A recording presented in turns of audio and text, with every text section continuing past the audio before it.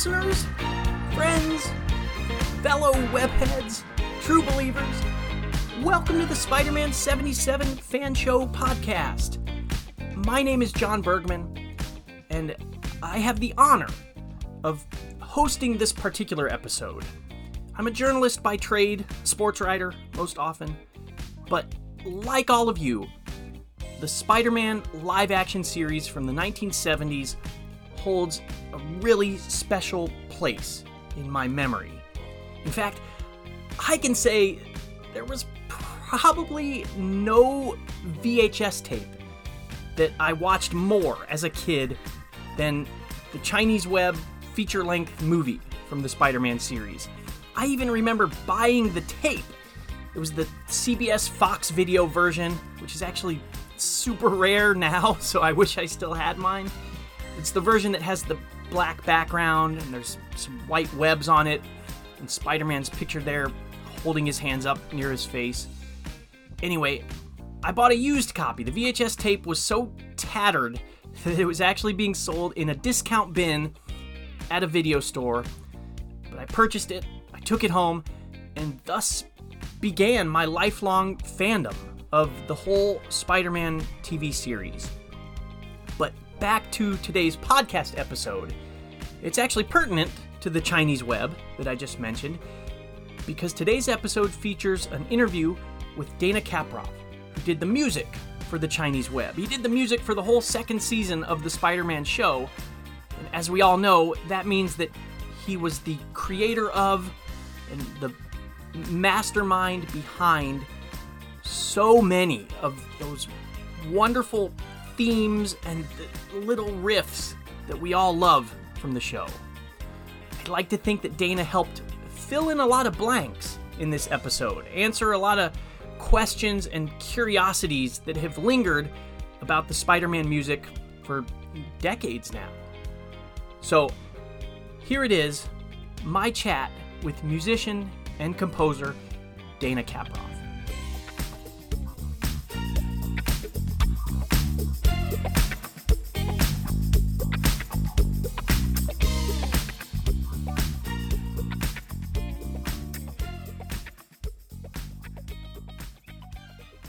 Dana, thank you so much for taking some time to chat today. I am thrilled to talk to you because in preparation for this conversation, it occurred to me that I think so many fans of this Spider-Man 1970s series would agree that the music is one of the most iconic aspects of the series. And yet, as much as cast and crew have done interviews over the years, there's been some podcast stuff, there's been some YouTube stuff and magazine articles, information about the music has been few and far between, to say the least, if not almost non-existent. So I'm honored to chat with you, and I'm looking forward to getting a more comprehensive story or backstory to the music and the creation of the music.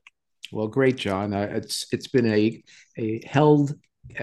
closely held secret for many years, but it took you to come and uncover it, and now the truth will be out there. So go ahead. Well, to use the comic book parlance, let's start with your origin story. Sure. I read that your father was an accomplished musician, a violinist, a cellist, an LA studio musician. He was a cellist, but your uncle was also an accomplished musician, a violinist. And so when I hear that, I'm thinking your childhood must have just been so unique with your backyard, so to speak, being recording studios, professional, maybe film shoots or music venues. So can you tell me the story of what it was like growing up in such a musical household and musical environment? Sure. You know, it's good that you touch on that, because I did have a childhood that's pretty unique, and so might be of interest to others. Both my father and my uncle were born in New York, where I am now residing, and they both became successful studio musicians in New York City before moving to Los Angeles at an early time in TV. It was really a time where radio was still very strong. And so that was in the 40s. In the 40s, they moved. My father was a very accomplished classical cellist and had been in the New York Symphony with under Toscanini and so forth. So maybe a name your viewers and listeners won't know. But when he came to Los Angeles, he became very successful in both the film and the record business as a cellist, and he became what we call the first cellist. In other words, the cellist that sits in the first chair and directs the rest of the cello section as to how to, phrase certain things and play certain things. And he became the first cellist in both for some very, very famous film composers like Jerry Goldsmith and Elmer Bernstein and John Barry, to name a few. And he also became the first cellist of some very prominent record arrangers and producers like Marty Page, who did a lot of work with Frank Sinatra, and also Nelson Riddle, who did a lot of work for Frank Sinatra, and also Gene Page, who did so many arrangements for famous songs. So my father played on so many famous songs that your listeners would know from, I Am Woman and the Bee Gees, Staying Alive, and Rolling Stones and Beach Boys. My father played on what's the song? Good Vibrations. Yes, it's true. I came from a very unique background, and my family's was very close, in particular with Elmer Bernstein and Jerry Goldsmith. They were over at the house a lot. And so I grew up in that business. I also, as you alluded to, I went down to recording sessions where my father was playing both record sessions and live TV, because he used to do things like the live Carol Burnett show. I used to do the Judy Garland show.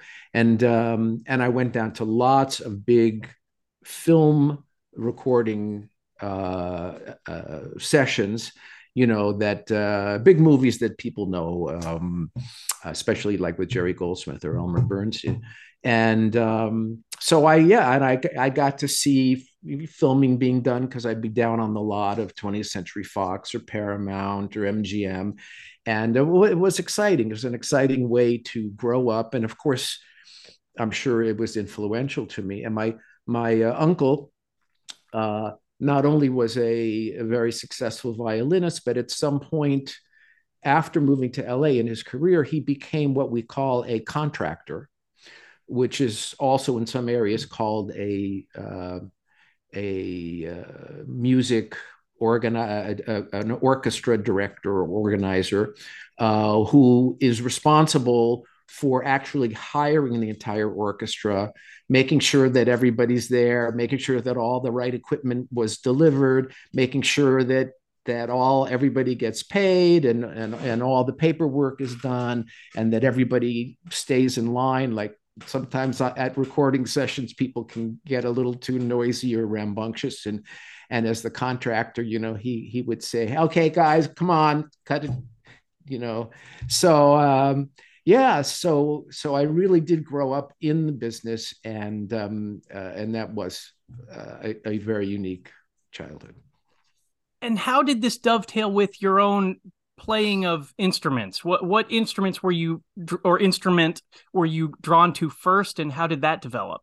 Sure. Well, around eight years old, I started learning to play the piano, and it was interesting that right away, like I asked my parents to get me some blank music paper, and I started notating ideas of my own, so I guess I just had the calling, you might say. And so ever since then, I was always writing things, writing tunes or whatever. I got eventually into writing actual songs, whether they were instrumental or vocal. And I went to school, and I knew by the time I was going to college that I wanted to be a composer. So I just really focused on learning everything and anything about arranging, orchestrating, conducting, musical history, theory, and so forth. And just to prepare myself to get out into the real world, which I was anxious to do and did do at an early age. You mentioned several big names there. Elmer Bernstein, for example, a famous composer, Ten Commandments, Magnificent Seven, Great Escape, very heroic themed movies, very epic movies in scope. And then also Jerry Goldsmith, who later, from the time he would be sort of a mentor to you, of course, he would go on to do music for Rambo and Star Trek, Planet of the Apes, these very iconic movies in their own right. Right. When you had those early ambitions of wanting to kind of compose, were you thinking, because of those people that had influenced you, were you thinking film and television was the area that you wanted to pursue for composing? I think so. I was also interested in songwriting, so I wouldn't say that it was just the pairing of music with moving images. I did like the idea of, and I was very, very into popular music at the time. But yes, certainly I thought that the whole idea of scoring film was exciting and interesting from a creative perspective. And I'd seen, and gone down to so many of these scores being recorded, and sometimes they were much more intimate. I mean, I know you mentioned both Elmer and Jerry. Elmer's score to Kill a Mockingbird was a very quiet and intimate, beautiful score, one of the most beautiful that he wrote. And Jerry did things like that too, including the infamous score to the Polanski movie, Faye Dunaway, about the Mulholland Water. Oh, Chinatown. Oh yeah. Sure. Yeah. Polanski played a role in it. He didn't direct it. You mentioned some popular music of the era, and I want to hear more about that, because we should note this is the 1960s, 1970s, this time period that we're talking about when you're coming into adulthood, into college, into your music career. What kind of popular music were you gravitating towards? Rock music, any particular bands, or some maybe jazz music or anything like that? Right. It's interesting, John. I listened at it from a very early age to a lot of classical music, which I loved and still do very much. And when my parents got me my first record player, I had classical records playing, so I had Tchaikovsky piano concerto and Brahms piano concerto and things like that I loved. And then somewhere around maybe 12, 13, somewhere there, the Beatles managed, maybe with a little bit of Herman's Hermits and some other things going on, the Byrds and definitely the Rolling Stones started to creep into my listening, and I got into it. I really enjoyed it, and so I'd say those early groups, Beatles and the Stones, very, very influential.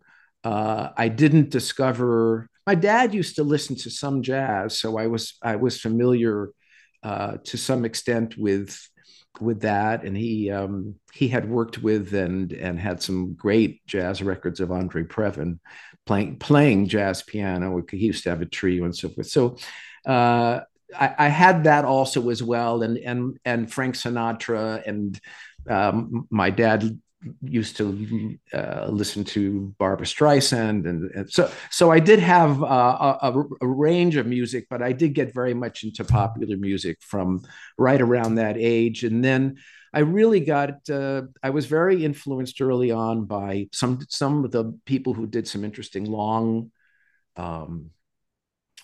longer sort of experimental pieces like Donovan and The Doors, and later on, sometimes these names escape me. The guy who did Moonshadow, Cat Stevens, who did some songs that were very long. There was even a song by a group two guys that I can't remember anymore their names, but the song went on for like about 8 minutes. And that was also kind of interesting because it wasn't just the typical 3-minute thing, but it was experimental and thoughtful. So all of these things kind of influenced me at the same time that I still did continue to listen to classical music and jazz and other types of music. I think this is all actually a pretty good segue into your work on the Spider-Man series for a couple of reasons. First of all, the music that you did for that show is contemporary in the sense that you were incorporating elements from rock and roll and stuff like that. And also, though, you were quite young when you started working on the Spider-Man series. Especially considering what a significant role it was on the CBS network and whatnot. You were in your earlier mid-20s, I believe, when you came on for the second season, which was in 1978. So tell me that story. How did your involvement in the series come about? What's that origin story? Yeah. The producer, Lionel Siegel, who we called Lee, so Lee Siegel, was an acquaintance with the family, and he learned about me being a composer and working on things, and I'd already done some things actually for NBC. I worked on a miniseries called Captains and Kings, and I'd done my own miniseries that was it was a war series. Boy, these names escape me, but it'll Once an Eagle. So like an 8-part miniseries, and this is before Spider-Man. So I'd already had a chance to kind of prove myself at a major network and on major projects. And so Lee was interested in giving me a shot, and I'm sure I must have played some stuff for him at some point. This is going back a ways, so please forgive me that I don't have a photographic remembrance of it. I don't know if Spider-Man is the first thing I did for Lee, because I know I did 2 other TV movies that he produced that weren't having to do with Spider-Man, and one was called Exo-Man. And I think I wrote that was 1977, EXO Man. And then right around the time that I was working on Spider-Man, and I don't know if it came before or after, I just can't remember, but I did another TV movie for him called The Ultimate Imposter. And so one way or another, I got the shot at doing Spider-Man, and doing Spider-Man the second season. Yeah, when you get that shot, do you have a frame of reference for Spider-Man?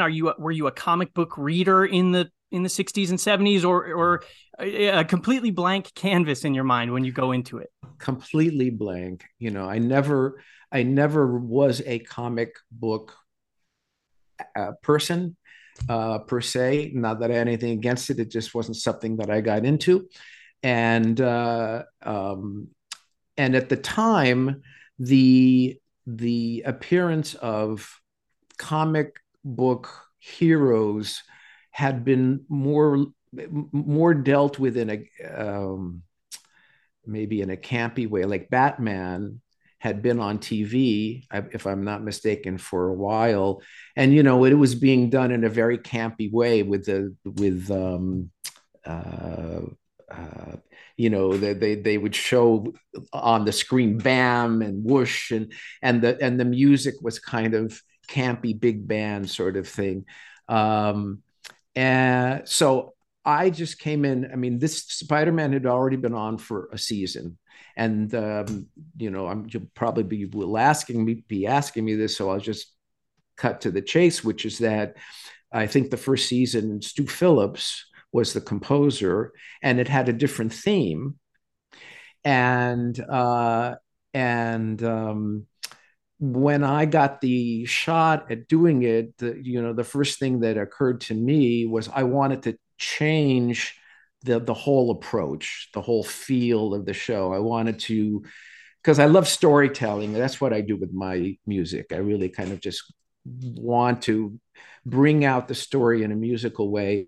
And I felt that Spider-Man could be much more exciting, youthful, contemporary music.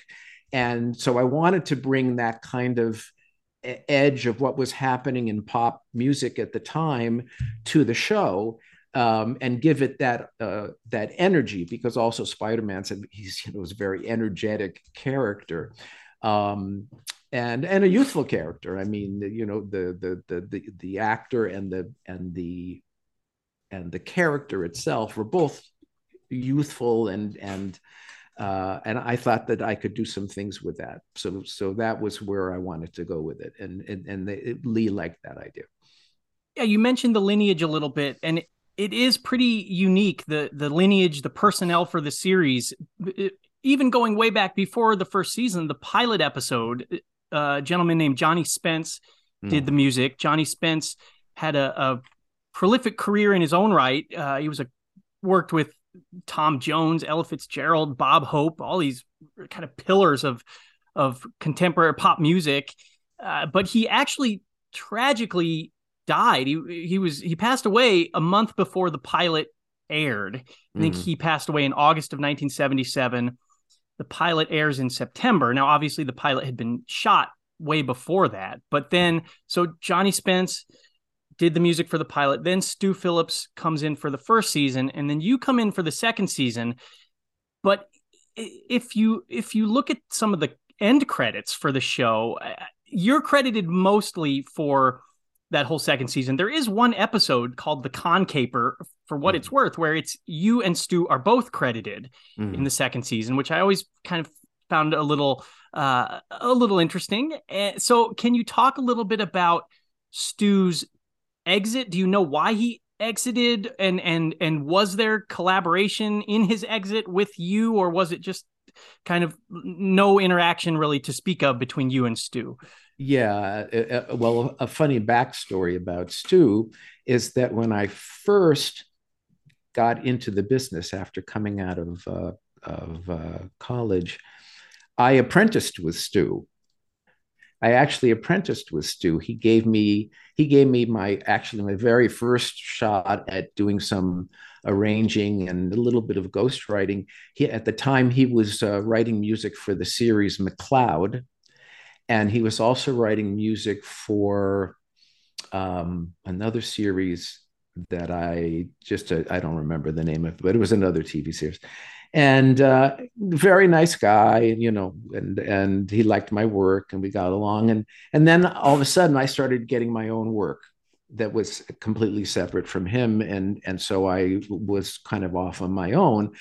By the time I got involved with Spider-Man, I didn't even know that Stu was working on the show. I had no contact with him in regards to the show, and I don't remember specifically any conversations with Lee, the producer, about Stu and his music. Other than that, I was being given a clean slate to create a new theme and to take a new approach. I don't remember anything about them saying something about what they didn't like or what they did like or anything like that.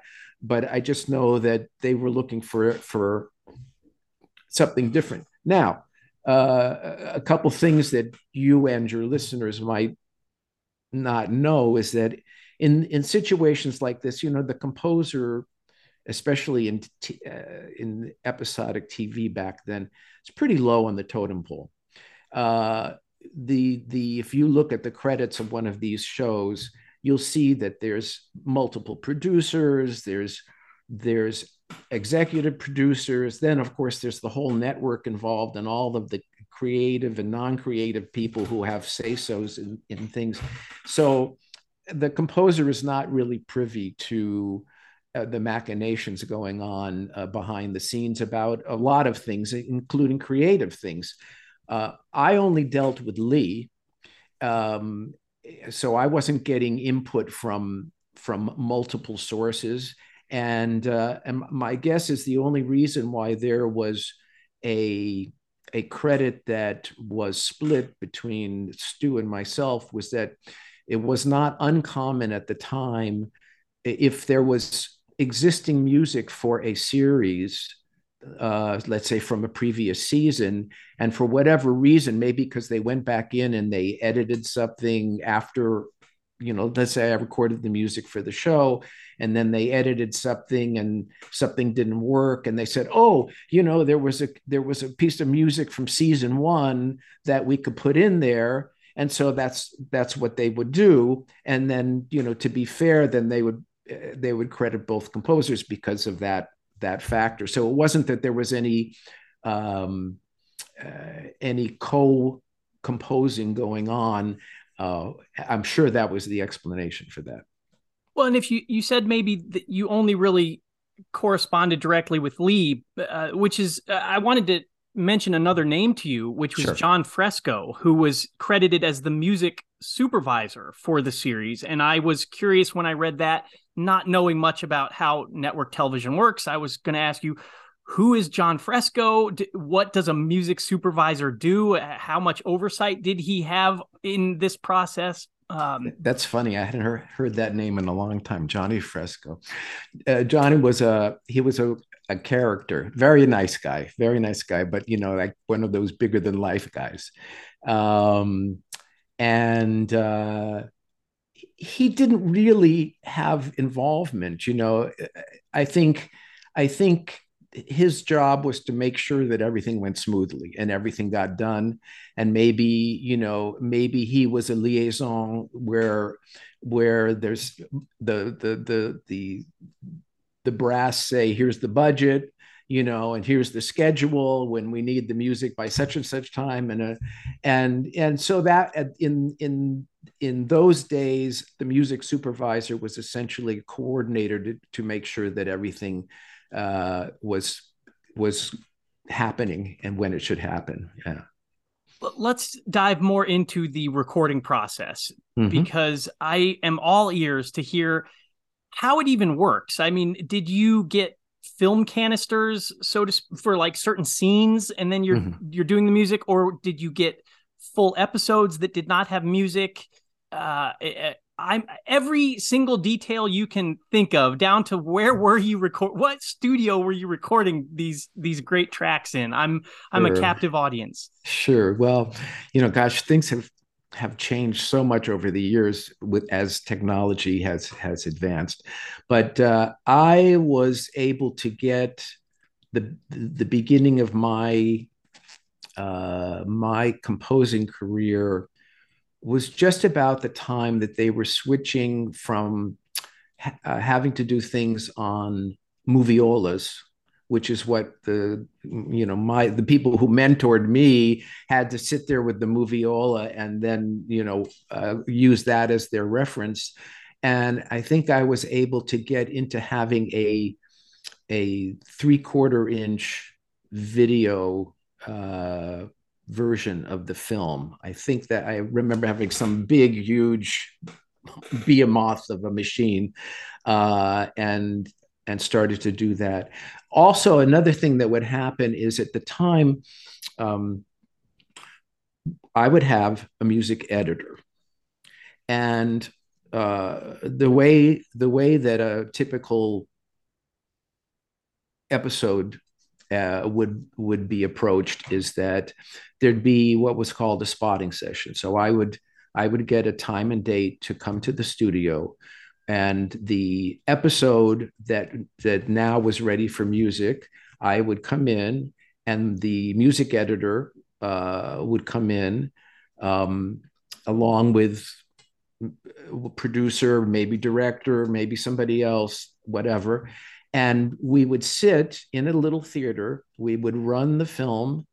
and we would discuss in great specific detail where each cue would go, where the cue would begin in exact detail, like when Peter Parker looks to the right, the cue begins.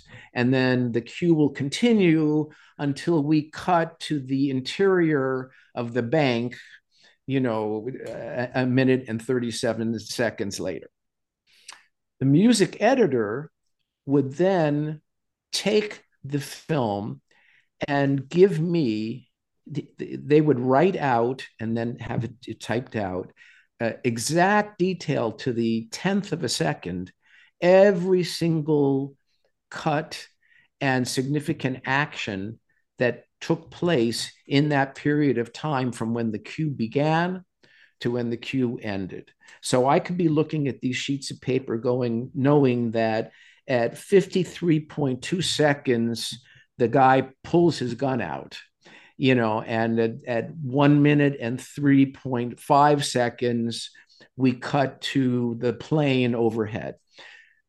That allowed me then to look for, even without the film, it allowed me to identify spots that I felt were important to address musically in terms of storytelling. Do I want to change the mood here? Do I want to accent something? Do I want to introduce a new musical flavor, a new instrument, whatever? Does the pace change?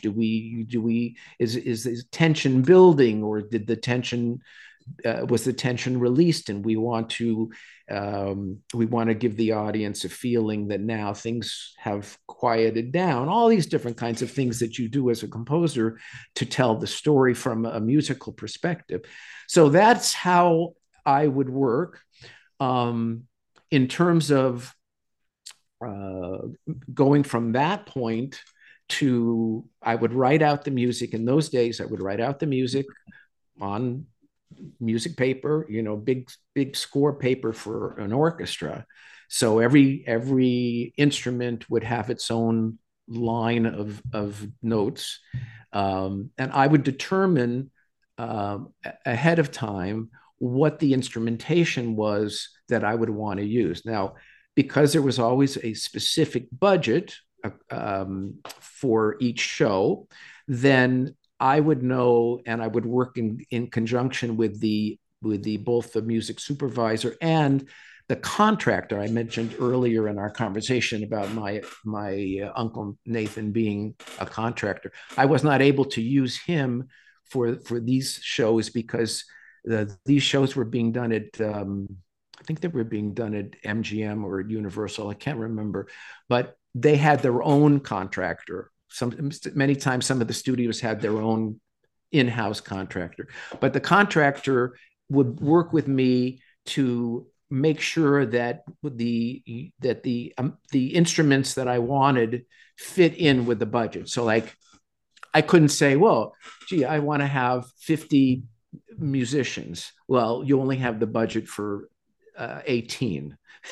So, and some musicians, believe it or not, are more expensive than others because let's say each violinist is a certain amount. The musicians union has a scale that they use, but let's say a percussionist or a guitarist might be more expensive per hour because they play additional instruments or whatever. There's that even like what we call in the woodwind section, the word doublers. So let's say somebody who can come in and play different saxophones, an alto saxophone, a tenor saxophone, also play clarinet, also play flute. Each time that musician picks up one of those different instruments, it's called a double, and it's reflected in what they get paid. In other words, they don't just get paid the same amount if they only play one instrument or multiple. They get paid more because each time they play another instrument, they get something extra. Anyway, so long story short, that is how I would come up with a budget. I would determine what's the sound I wanted for that show. Did I want a lot of strings? Did I want a lot of brass? Did I want a lot of percussion? Did I want a rhythm section with drums and bass and one or multiple guitars and so forth? Then I would have a hand in making sure that I got the specific musicians that I felt had the kind of sound and feel that I liked. So I sort of developed a group of musicians that I would ask for first. Sometimes they weren't available. And the contractor would also be useful in helping me select alternatives, as the case may be. Then we would move towards a specific date for recording.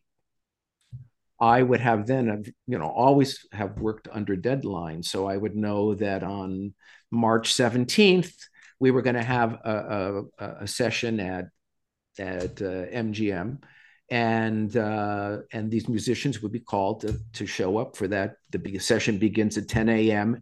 I'm given it, just like because of the budget, it's not just the amount of musicians, but it's the amount of hours that I can afford to be using those musicians. So there's a limit. Let's say that I can only have them for a 3-hour session. I would have to finish writing the music in time to get the music to a copyist. So there was always a copyist involved, somebody who would take the scores that I had handwritten. Then they have to take those scores and they have to write out individual parts for each musician to then be on the musician's music stand so that they are just looking at their part. So that's a whole nother segment that takes place. And there has to be a bit of lead time because I can't suddenly dump all that on the copyist, an hour before the recording session. They have to have some lead time too. So I would normally be handing things to the copyist over, say, the course of the week or so that I'm working on the music, and maybe be down to the last cue or two the day before the session. I show up. I'm the conductor.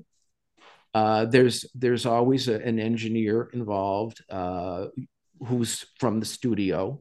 And we had great recording engineers at the time. Some of them were very, very famous. I know Danny Wallen and some other people that are well known. And then I would get up and I would start rehearsing the orchestra for the whatever particular cue I chose to begin with. And I would know, if there was a particular spot in the cue that might be more difficult than others, because there isn't time to just rehearse everything a lot. And these are great musicians who are great sight readers, and they can look at something and they can almost play it perfectly the first time around. So that's a must. You have to have people like that. And then we, since time also was a factor, we would move as quickly as possible to record the music there. And sometimes there would be a mistake or something. You have to, if the mistake was noticeable, we would go back and fix it. And sometimes, the music supervisor might say, "Oh, we have to move on." And you just say, "Okay, we move on, and we did it as good as it's going to get." And so that's sort of the general overall. Now, you may want me to go into some specifics, but I wanted to just give you the sort of start to finish of how that gets done. Well, I think one of the good things that we've established there is the show is famous for being shot mostly in Los Angeles, despite the fact that it's presented in the show to be New York City. But aside from some shots here and there, most of it was shot in Los Angeles. So it sounds like the music then was done in Los Angeles. Absolutely. As well. I lived in Los Angeles almost all my life. And so, yes, it was all totally Hollywood. I was there, and that's where I did the bulk of my music work over the past lifetime. I want to give credit where it is due as much as we can, as much as the memory can be conjured up. I know you said the personnel was changing and it depended on what the scene was, the situation was, but in a lot of your music from the series, I hear prominently drums, bass. Of course, there's that real famous guitar, the kind of wah-wah guitar sound. There's some piano or maybe some sort of electric piano. There's saxophone. Can you recall any of the musicians that were part of this ever-changing troupe that you had? Sure, I can. The guitarists that I tended to use at the time were George Deering, who's very well known, Dennis Budimir, John Gu, and on drums I used Harvey Mason a lot, and I used Hal Blaine, and I used Larry Bunker on occasion, and then for synth programming, I used Randy Kerber, and I used I wrote it down here. One second, because I wanted to give him credit.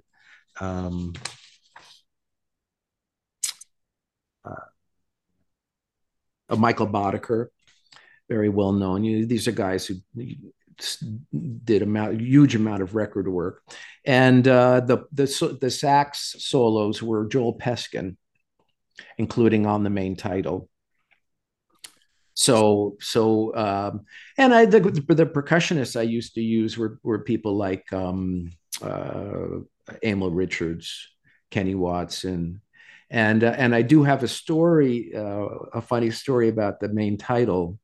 I was looking to do something very hip and contemporary, and kind of I was influenced by the music of the time.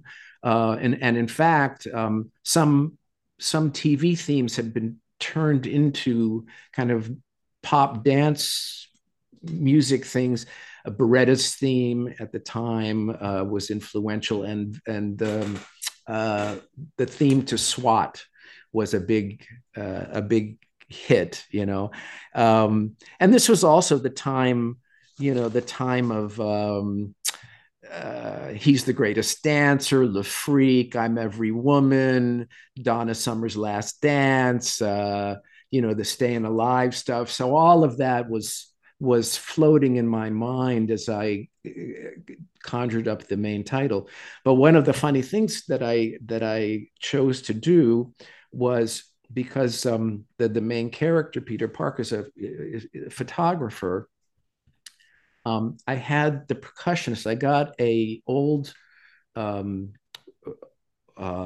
camera, an Oriflex, and we actually had at the recording session, we had a table in front of the orchestra with the camera and a mic, a big mic with a boom coming down to the camera, and it was the percussionist's job to click in time to the music, and then he'd have to advance the thing to advance the film to be able to click again.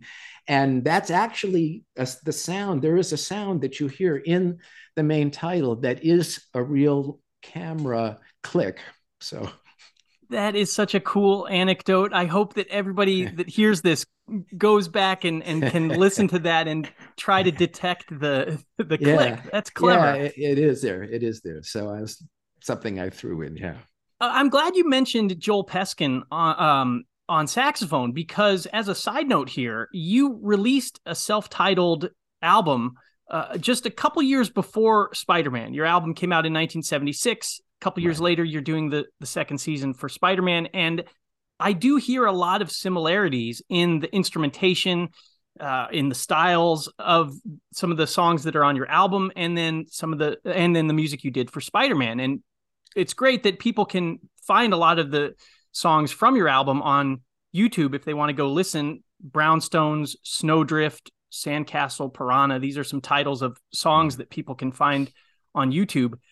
So I was wondering if making that album influenced your Spider-Man music at all. The funk sound, I guess. I'm not much of a musician, so you'll have to forgive the Sure. layperson terminology there, but I do hear those similarities. And so it's noteworthy then that you mentioned Joel Peskin played on your album. He was the saxophonist, and then he also was playing the saxophone on some of the Spider-Man music. So there is that crossover there, maybe. Yeah, there is some crossover. Yes, that album, which I worked very hard on, and has become a collector's item and is going to be reissued. I just signed with a record company called Mad About Records, who do interesting reissues. And so it is going to get reissued in LP form. So people, if they want, can be on the lookout for that. I think the way best to describe the relationship between the record and the Spider-Man music is in a couple ways. One is, of course, as a composer, I have my creative sensibilities. That's who I am. And of course, I change over the years, but at that time, which was really, the record was 76, and I think I was writing Spider-Man in 78 or something. So the record, which was totally from me, I wasn't doing it for anybody else. So it was very reflective of my thinking and my creative sensibilities at that time. It was my statement. It was what I wanted to put out there and what I was into.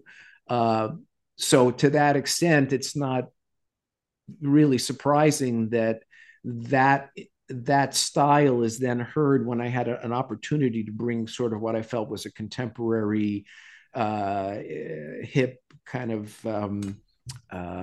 popular music angle to the Spider-Man show, that I would use that in conjunction with, because then in Spider-Man also you do hear classical influences where there's brass and there's strings and there's other types of music that are befitting to other dramatic beats in the show.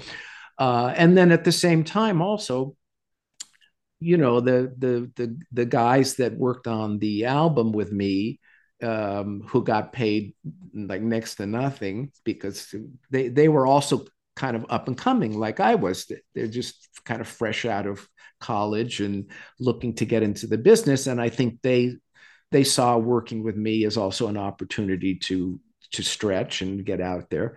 And so when I had an opportunity to kind of pay forward, I did. And Joel's a wonderful player. He's still out there playing, and at the time I said, well, let's have Joel play the sax, and I mentioned John Gu. John Gu also was on the album, and I mentioned that he was one of the guitar players that I constantly tried to use on the Spider-Man shows. I didn't continue with the bass player. The bass players, I used to use the contractor, like to use, there were some great guys, Larry, I think it was Larry Brown, and Dominic Genova. So I kind of went with that. The same thing with the drums. Sometimes, especially you're a fledgling, and you have to kind of pick and choose where you're going to take a risk and where you're going to let the contractor say, use these people because they're here day in and day out and they know what they're doing. So there's kind of a mixture of that. I want to be cognizant of your time, of our time. The sort of a downer of a subject for people that are fans of this series is the cancellation of the show, which unfortunately came just after the second season there. It gets canceled in 1979, despite consistent strong ratings on CBS by all accounts. The rumor, or kind of the going theory, is that the CBS executives didn't want to risk being labeled the quote the superhero network or something like that, because they also had the Incredible Hulk TV series at the time. What do you remember about the end of the show?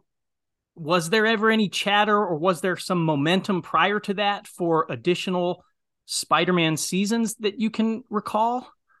Yeah, in prepping for this interview, that was really the first I read about what you just explained about the perhaps the behind the scenes thinking of the network and so forth.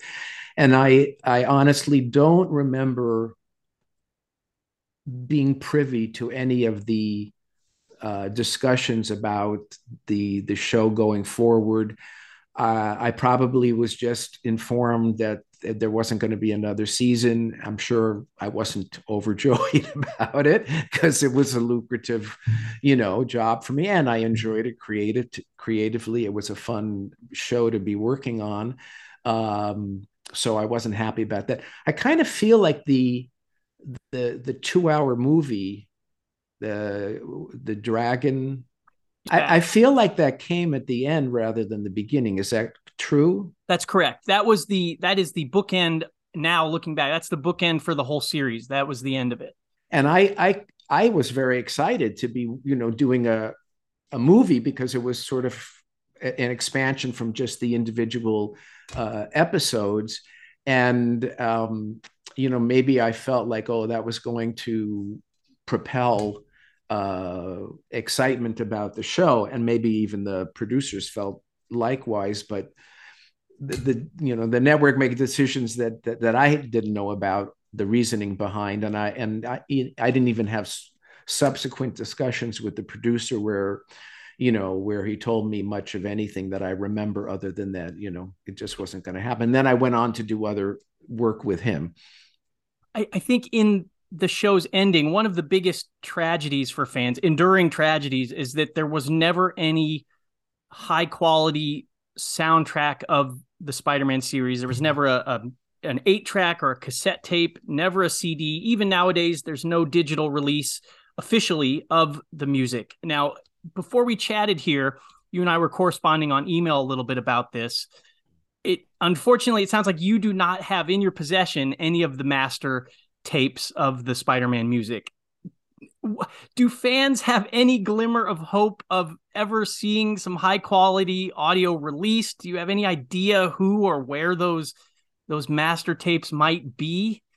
Well, here's the way it worked, and I don't think this is going to be a hopeful discussion, but it'll be a frank discussion. In the world of episodic TV, the composers were not given. Not only were we not given masters, we were not even necessarily given copies of the music.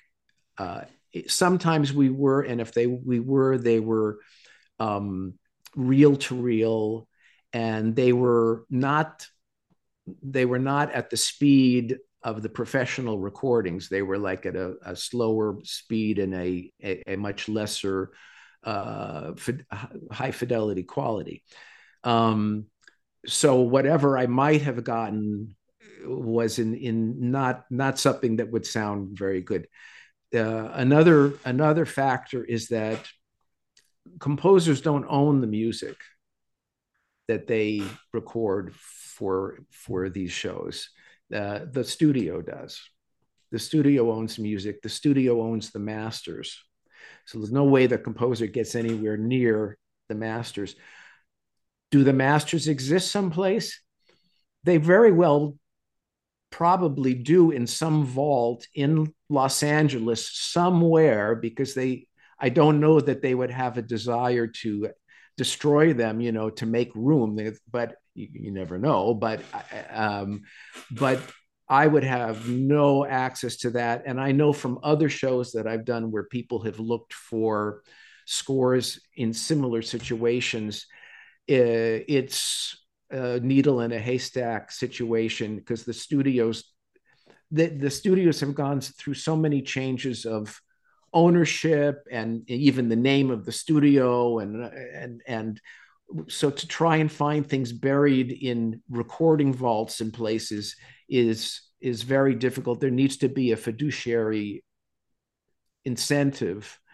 If somebody said, "Oh, we're going to give you $100,000 for the masters for Spider-Man," somebody would go go look for it.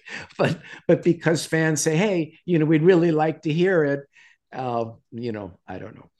Let the GoFundMe for $100,000 from fans begin. But it wouldn't right go here. to me anyway. You'd have to contact the studio that owns the show, and they would be the ones who would then own the masters, and then they would be the ones to be looking for it.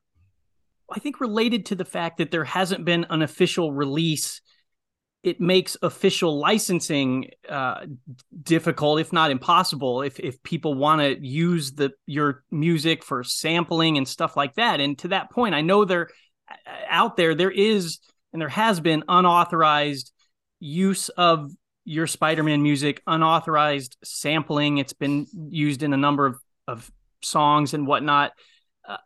What is your reaction to that? And I suppose maybe more productively, if fans hear that, I mean, fans want you to get the credit and the compensation that you deserve for creating it. What can fans do if we come across unauthorized use or something like that? Well, that's a nice thing to bring up, John. I appreciate that. Has the music been used in anything that's been really, popular? Or are they more kind of like sort of off the wall things?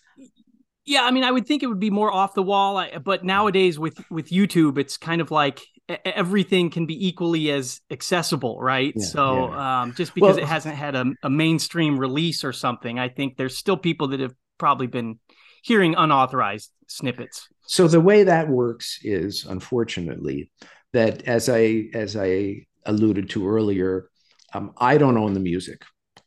The studio owns the music. So whatever unauthorized use of the music is taking place, that would be up to the studio to claim a copyright infringement. I can't claim a copyright infringement because I don't own the music. So I have no business. I have no standing, as a court would say, to claim injury.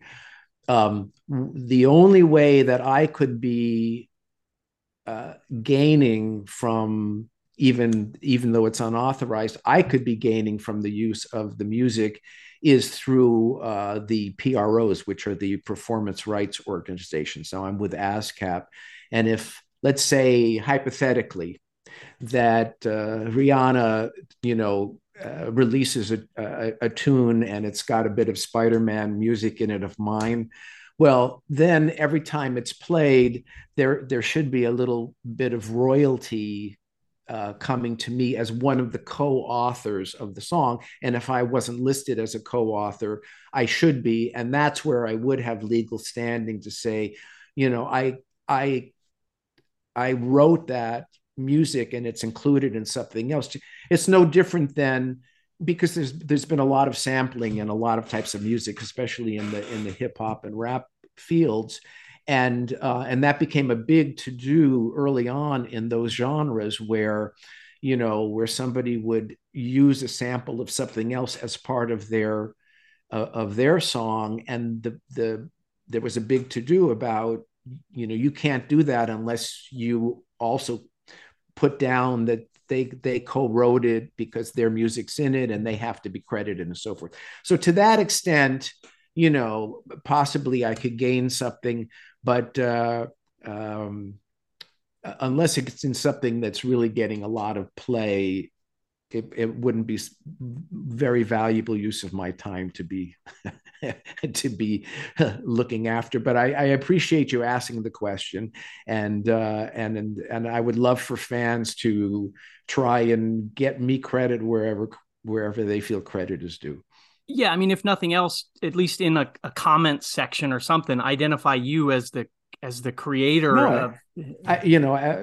Parenthetically, when you first contacted me, and I just kind of did a Google search of Spider-Man TV series, and I found, like, right away, I found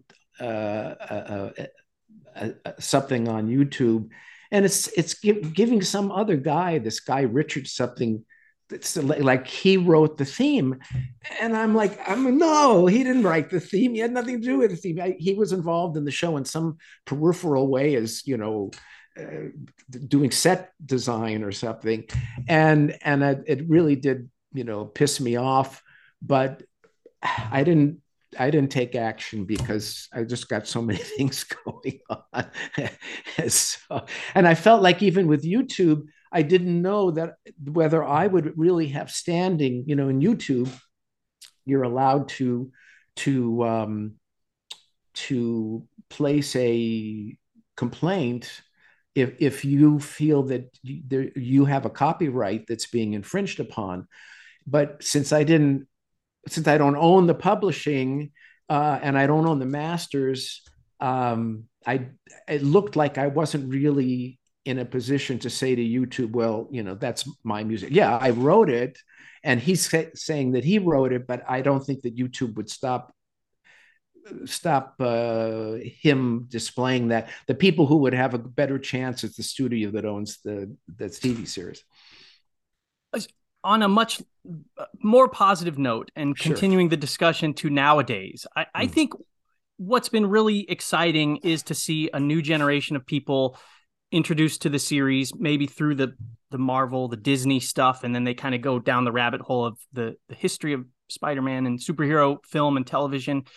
And there is such a vibrant fandom culture with meetups, conventions, stuff like Comic-Con. Some other people associated with the Spider-Man series, actors and whatnot, have done convention appearances, Comic-Con appearances. Have you ever done something like that, or thought about done? I mean, I'm thinking there is nothing that would make me more excited than seeing you at a Comic-Con or something do, let's say, like a live rendition of some of these greatest hit themes from the Spider-Man series that you created. That would just be such a real exciting thing for fans. Well, maybe you've just delineated a new revenue stream for me. I don't know. No, I haven't. I hadn't really thought about it and considered it.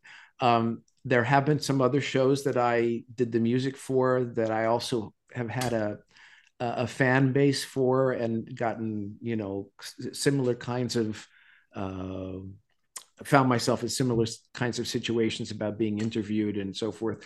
Falcon Crest was one of them. I wrote the theme and music to Starman, the TV series that has its own following. So I love this. I love that there's fans. I love that they're enthusiastic, and that they want to know everything about it, everything. And I think it's great.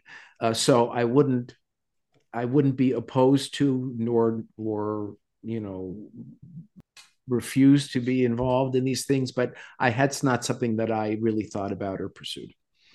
Well, if it's not clear in all the wonderful details that you shared, I think the overarching tone I get is that you look back on your experience during doing the Spider-Man series just with a lot of reverence, very fondly. It was a time that it was very formative in a lot of ways, from the sound of it, to your career, the rest of your career.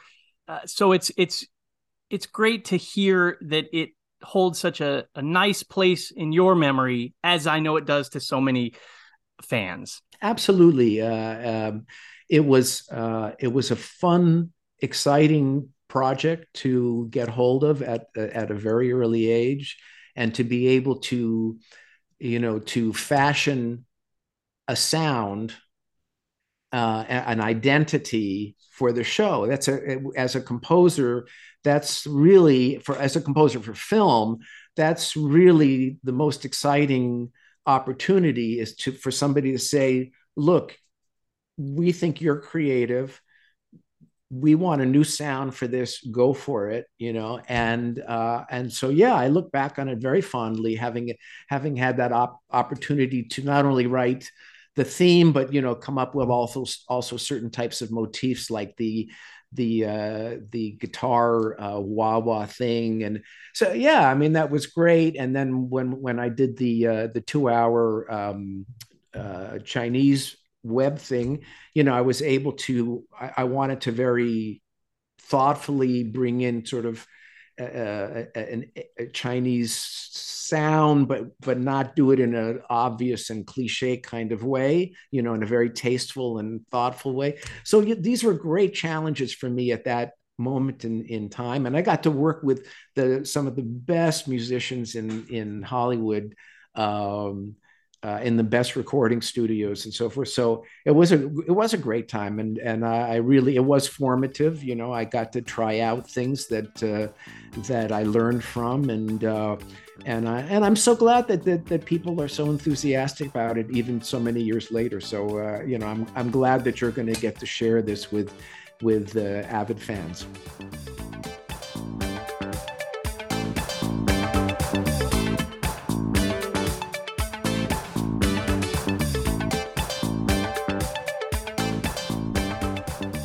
Thanks for listening to today's episode, and sincere thanks to Dana for coming on the show. Definitely go browse Dana's website to learn more about his career and to hear a bunch of his music. That's www.danakaproffmusic.com. And in terms of the Spider-Man 77 fan site, if you have somehow stumbled upon this podcast and have not checked out the main website, it's at www.spiderman77.com. There's also a YouTube channel. There's a Facebook page titled The Amazing Spider-Man TV Series Fan Site. And finally, be sure to give a follow on Instagram at Spidey TV Series. And we'll be back again soon for another episode.